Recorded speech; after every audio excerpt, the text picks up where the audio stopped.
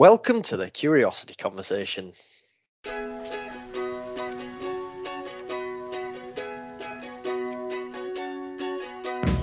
Today we're speaking to Dr Christopher Schulz, who's a lecturer in sustainable development in the School of Geography at the University of St Andrews.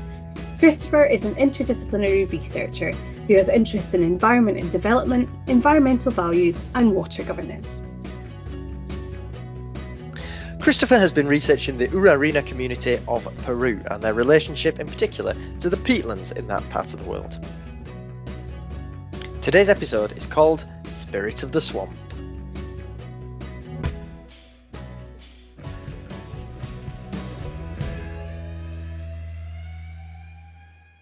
Hello Christopher, welcome to the Curiosity Conversation. Hi Matt, thanks to you and Eilidh for the invitation. So part of your research involves collecting stories and listening to stories, many of them from the peatlands of Peru. Could we begin by maybe sharing one of those stories with us? Yeah, for sure. So as a little bit of background, I went to Peru in 2018, spent some time there in an indigenous community of the Urarina nation. And at the time, we knew very little about the peatlands. So we asked the Urarina, well, can you tell us anything about them really at all? And one thing we found is there are lots of stories about peatlands in the Peruvian Amazon, and some of them relate to spirits. So one of the spirits that the Urarina know is called the Bainu, spelled B-A-I-N-U. And this Bainu spirit lives in peatlands, so in ecosystems with a lot of water in them, very difficult to walk to. And the Bainu, if it encounters a human being, there's always a risk. It will abduct you, kidnap you. So if you're hunting in the wetlands, in the peatlands for tapir, for monkeys, or if you go to collect palm fruit there, you may find this Bainu spirit takes you away from your village. And what the Bainu then does, it sort of brings you home to his Bainu village, or her Bainu village. And there it tames the human as if it was some sort of wild animal that needs to be tamed to become a proper Bainu. So if you spend too much time with the Bainu, there's a risk that as a human you turn into Bainu yourself and that your family cannot find you anymore. So the villagers, they know about that, of course. So if anyone ever gets lost in a peatland, they try to stop that from happening. So the shamans, they will drink ayahuasca, which is a drink that causes some hallucinations, as we might say in the West. But in that state, the shaman can ask questions and receive answers through a sort of different way. It's their way of receiving information about things like that. So he can ask, well, where's the person, the hunter who was lost? Where can we find him? And so in the best case, he can then tell everyone where to go and look for the hunter who was lost, and they can be rescued before the Bainu transforms them into a Bainu. That sounds like a terrifying story, and would, I think, put me off from ever wandering around in the peatlands in Peru. What does that story and other stories like it, what does that tell us about the relationship between those communities and the peatlands? So I think it's remarkably similar, actually, also to Scottish peatlands and peatlands in the north, where we have a sort of ambivalent relationship with the peatlands. In Peru, in the Amazon, people do appreciate the peatlands because they are good hunting grounds for tapir. That is quite a big animal, would provide a lot of meat to people. But at the same time, they are scared of them, and there is always this risk of getting lost. Not all of these stories are so severe, so this Bainu, maybe sometimes it will just take you machete, it will not immediately transform you into Bainu, or it will play around with you. So it does sound like a grim story, but the Bainu is actually not the most evil of spirits that these indigenous nation knows. There's others that can be more aggressive and more dangerous than the Bainu as well. So Christopher, we feature the story of the Bainu in the exhibition for Peatlands Sake, and it speaks to that sort of tradition of storytelling around peatlands, both in Peru and in Scotland. And it kind of speaks to a tradition of storytelling that seems to transform over time in the community. I wondered if you could explain how this has happened. The one that I'm thinking of is the idea of these sort of oil pipeline spirits. So again, a little bit of background here maybe. So when we went to Peru, we only heard the Bainu story at the time. But since then, we've been working with an anthropologist who has spent many years visiting the Urarina. He has a lot more stories, much more in-depth knowledge of their cosmovision, as the anthropologists call it. So he wrote down a story about spirits that live in oil pipelines.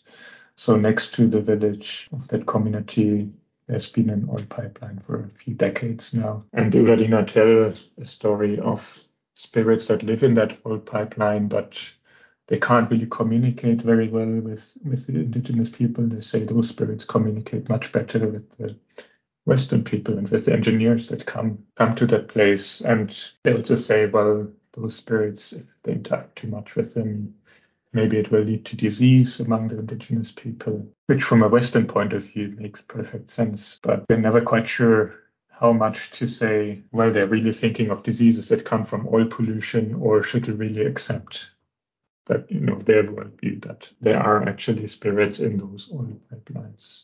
So I think the broader message is that to the Urarina, spirits are everywhere. So they are in peatlands, they're in oil pipelines, they're in all the ecosystems, probably in their villages as well. Those have different characters, just like, different animal species maybe. So that could be one way of thinking about it. My Peruvian colleague always says, well, we come to this with the Western worldview where you say, well, this is an ecosystem, this is a species, but to them everything is connected, and they don't really have that separation between their environment and their own culture. I think it would be really useful just to take a step back for a moment. Just before we started recording, you said this research project was the most fun research project you've been involved in. What was the research project trying to discover, and how did you get involved with it? So this research project started with the natural sciences. So St. Andrews has quite a few people working on peatlands, but they had been studying the carbon content, the ecology of those ecosystems.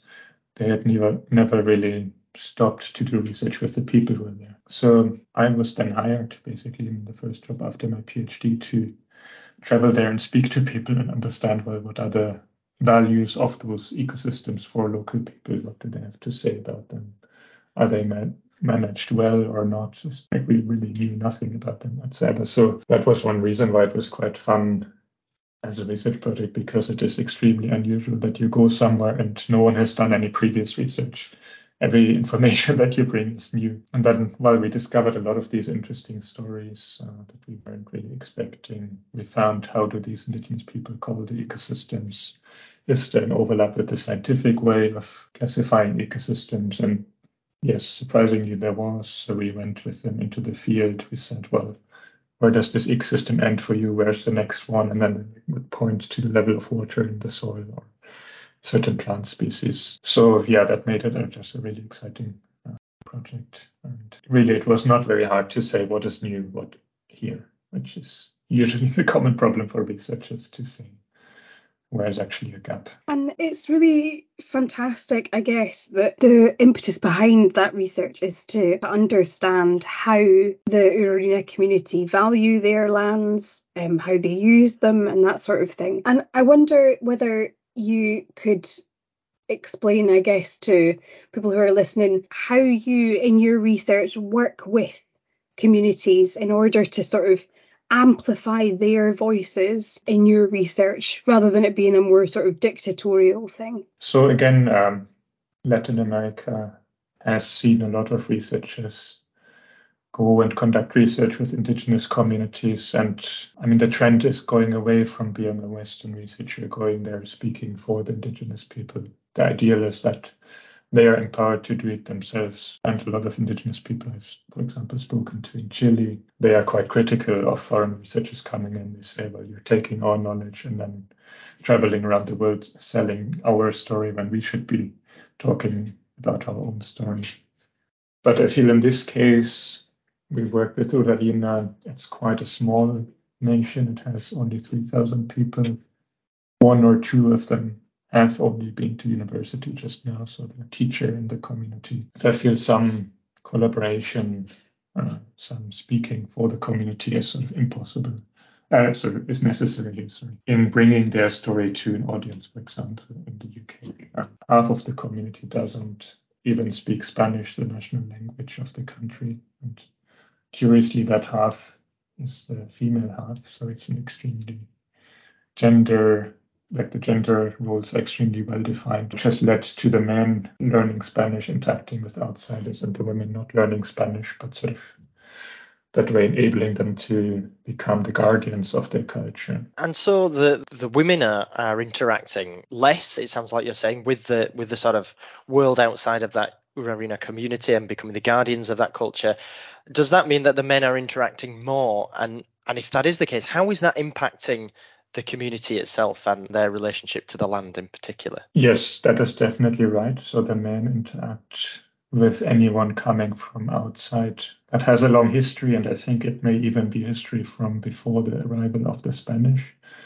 So one hypothesis that we had, which we cannot prove, but which we were discussing, is that the reason why these communities live in peatlands, which are difficult places to live in, is because they've always been less powerful than the other indigenous groups in that region. So they were pushed into difficult environments, and the bigger indigenous nations, they sort of lived in easier places. And then when the Spanish came in, it was similar. So the Urarina were either trying to stay away from them, or the men might work for the Spanish conquistadores. So there's a history of men working for either the Spanish or selling products to outside traders who go from village to village.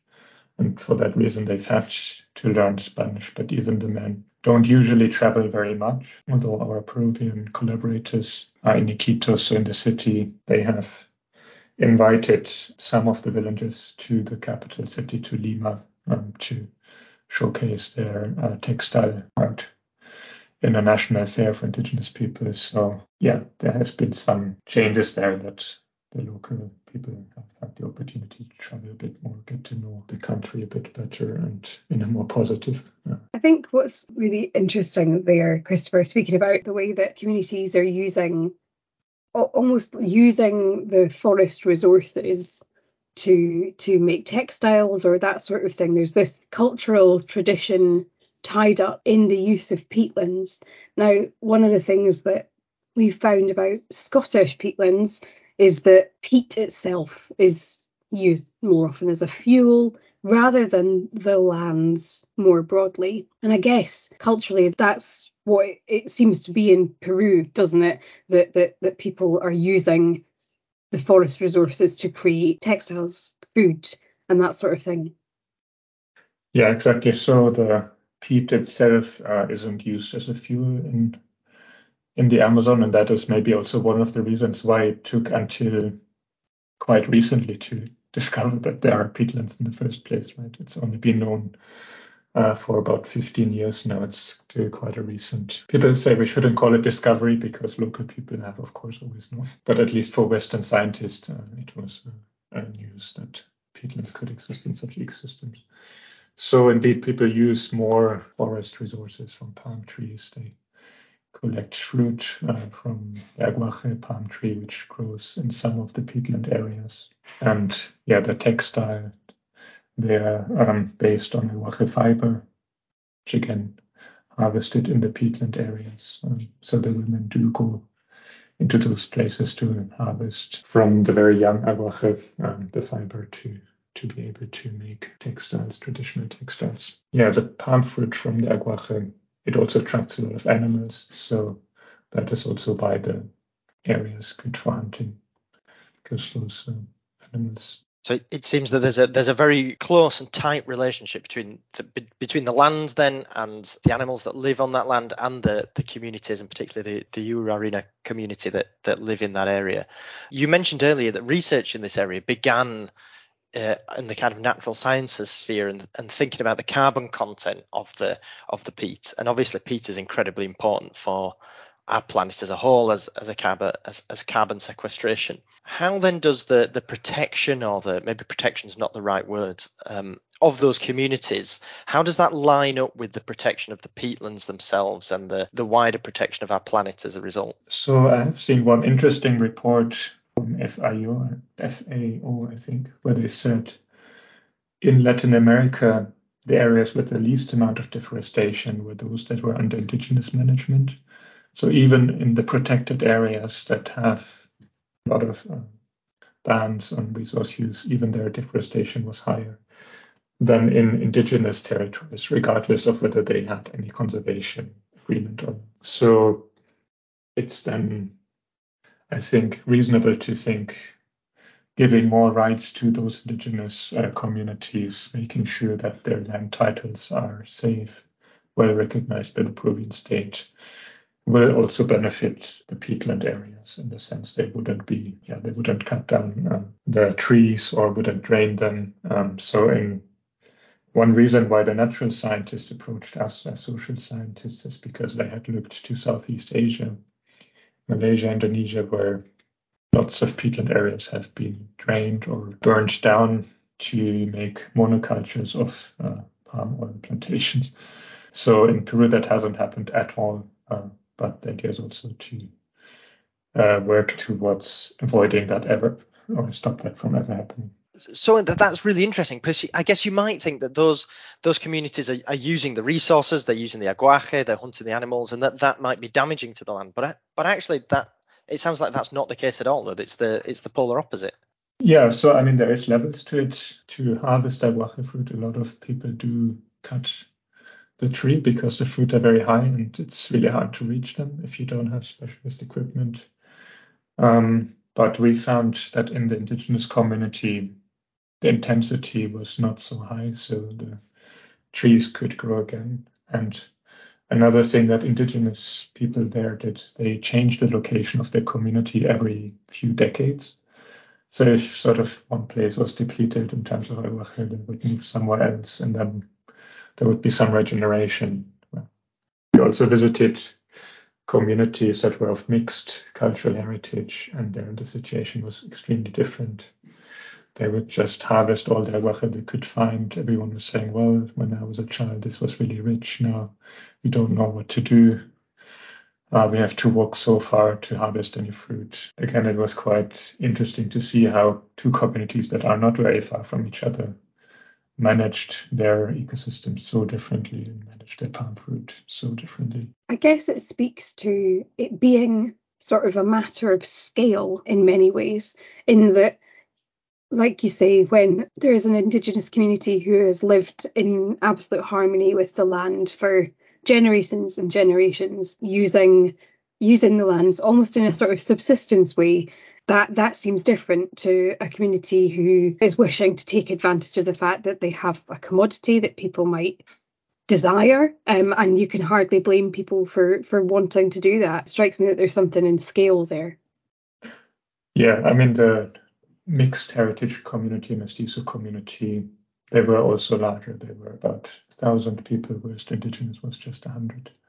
But yeah, other differences that I found interesting is sort of the aspiration to consume more, buy more things, have more services was really strong in the mestizo community. So there was a little hotel, for example, where there was 100-meter of paved, concrete pavement that some government had put there a few decades ago, and then someone had bought a motorcycle to go on those 100 meters back and forth, which really doesn't make any sense. Like you can walk anywhere in 5 to 10 minutes maximum. It's still a small community, but they wanted to consume and buy things and participate in sort of a more Western lifestyle. And certainly if you ask people what do they want for their children, they want them to go to the city and study and have well-paying jobs, which I mean isn't bad in that sense, but it's a very different vision for the future than the indigenous people had. What does that tell us about how those communities might develop in the future? Is there a risk that those communities might disappear entirely? Well, it depends again so much on the culture and also what outside actors choose to do. At the moment, we didn't really see a risk of those communities disappearing. The situation was relatively stable. I mean, there are some issues with petroleum exploitation, but on the other hand, even the indigenous people, they get hired to help maintain the pipeline. So it has been reasonably peaceful coexistence in that particular place. I can't speak for other parts of the Amazon. But again, when we look to the scenario of Southeast Asia, if anyone decided, well, we want palm oil production in Peru, if a very different government came in to subsidize that, or if more roads were built. I mean, at the moment, there are no roads anywhere. You have to go everywhere by boat. So that is sort of a natural barrier to that sort of overuse that we've seen in other parts. So I'm not concerned in the short term, but we don't really know what will happen in the longer term future. And I guess some of the work that has gone on at the university that has helped, like you say, to enable community members to get sort of protection for their cultural heritage or whatever it might be. So knowing that the textiles, like you said, women have gone to craft fairs in Lima to show their wares and to sort of, there's that sort of advocacy for it. Do you think that's an important way of sort of empowering communities to hold on to their traditions and that sort of thing? Yeah, I think it's a very positive initiative. Also, I think their textile art was recognized as a cultural heritage of the country of Peru, which is quite of high symbolic value. I think it's not realistic to think there will be no contact between those communities and others for the future. Rather, one should think, well, how to manage that exchange and contact in the best possible way. So winning recognition for their culture. If they are well known in the country, there's less likelihood that someone will say, well, we'll just build more oil pipelines here or we'll move these people. I mean, there's a higher likelihood they will get land rights if they are well known as an indigenous community, I feel. So in that sense, I think it's really good that they have allies in the Peruvian Amazon Research Institute who, yes, they do research there, but also they do advocacy on a national level, which a very small indigenous group can not do very easily for themselves. I guess that's it, isn't it? Is that actually being able to have that platform with national governments and that sort of thing, that the level at which big strategic decisions are made. And if that advocacy is there, then hopefully governments will value peatlands as extremely valuable cultural and ecological resources, I guess. I guess that's the hope. Yeah, I mean, there is an opportunity for the Peruvian government to tell a very positive story of how they have recognized there's these ecosystems that are extremely important for the global climate, but also for the local culture, local cultural heritage. This is a story that I would want to be telling as a government minister, rather than having to defend, well, why have we allowed draining or fires or all of the threats that are there to peatlands and other places. So obviously your research and the work of the various research groups can have a big strategic influence on governments and as a result on both these communities and on the protection of the peatlands themselves. If we bring it down to a sort of more individual level, the average person in the street, how can they have a positive influence? Perhaps if they were to come and visit the For Peatlands Sake exhibition at the Wardlaw Museum, what message would you want them to go away with? And then what would you want them to do as a result? So, I mean, yes, you're right.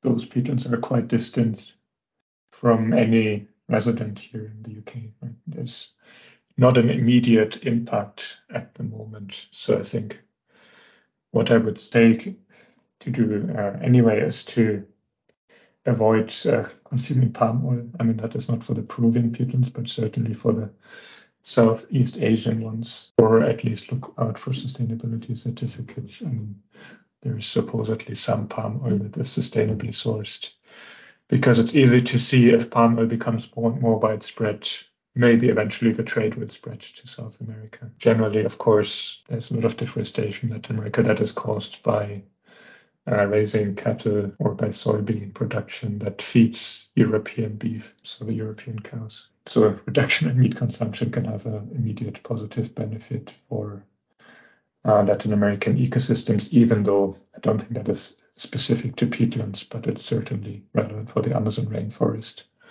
And then also I would invite local people to think more about their local peatlands. Right? When we talked about these buying new spirits to our British collaborators, they said, oh, well, actually, and there are stories like this also about the Scottish peatlands. And then I said, well, maybe I should tell my child about it, so they also have that close relationship.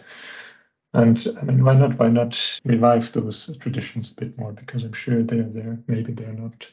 Not everyone is as familiar with them, but that could be a task for everyone to bring them back to life.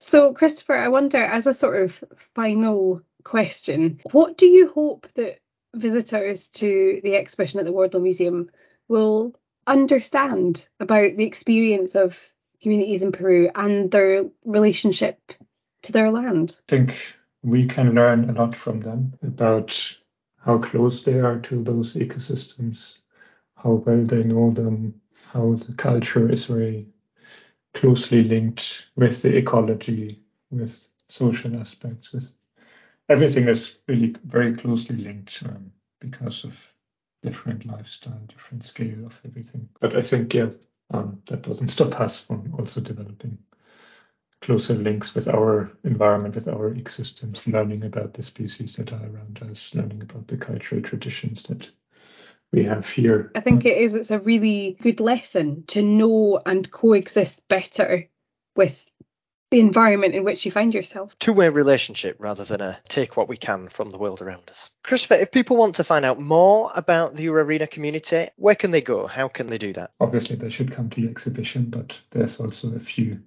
books that have been written. And in particular, my colleague Emanuele Fabiano, he has collected Urarina stories and has had them translated into English. I'm not sure if that can be downloaded from the internet, but for sure, if anyone would like to know more, would like to see those stories, we would be happy to share them, share a PDF of that book. The best starting point is really the book with stories. But the truth is there's not very much out there yet. It's a small community. It's not been visited by very many people. Actually, in your research papers, you can see drawings that community members have done of the spirits as well, which is really interesting to see how they sort of visualise those spirits. Yeah, I mean, that was interesting also for us and for me as well to see that the spirits actually look quite a lot like humans. Because you hear a story told about it, you don't really know what are they imagining, but actually when they draw the spirits, you realize, well, actually, they are really close to them. And so the story of a human becoming a Bainu makes a lot of sense. You think, well, this person is now Bainu, but you can still recognize it as your former neighbor or your former uncle or something. Christopher, it's been a fascinating discussion. I feel like we've been to the other side of the world, but at the same time, drawn lessons for our own communities here in Scotland. So thank you very much for speaking to us today. Well, thank you to you both for the invitation. It was really great fun to travel back in time and share a few stories from that time. Matt, I think that was such a good note to end on, wasn't it? That what we can learn really from the communities in Peru, even if they do seem distant to us in Scotland, is that we just need to have a better understanding of the world around us and how we impact on it. Isn't that always the case, Eilidh? And the myths that we have in Scotland suggest that we used to have that, and I wonder what has happened. A conversation for another day.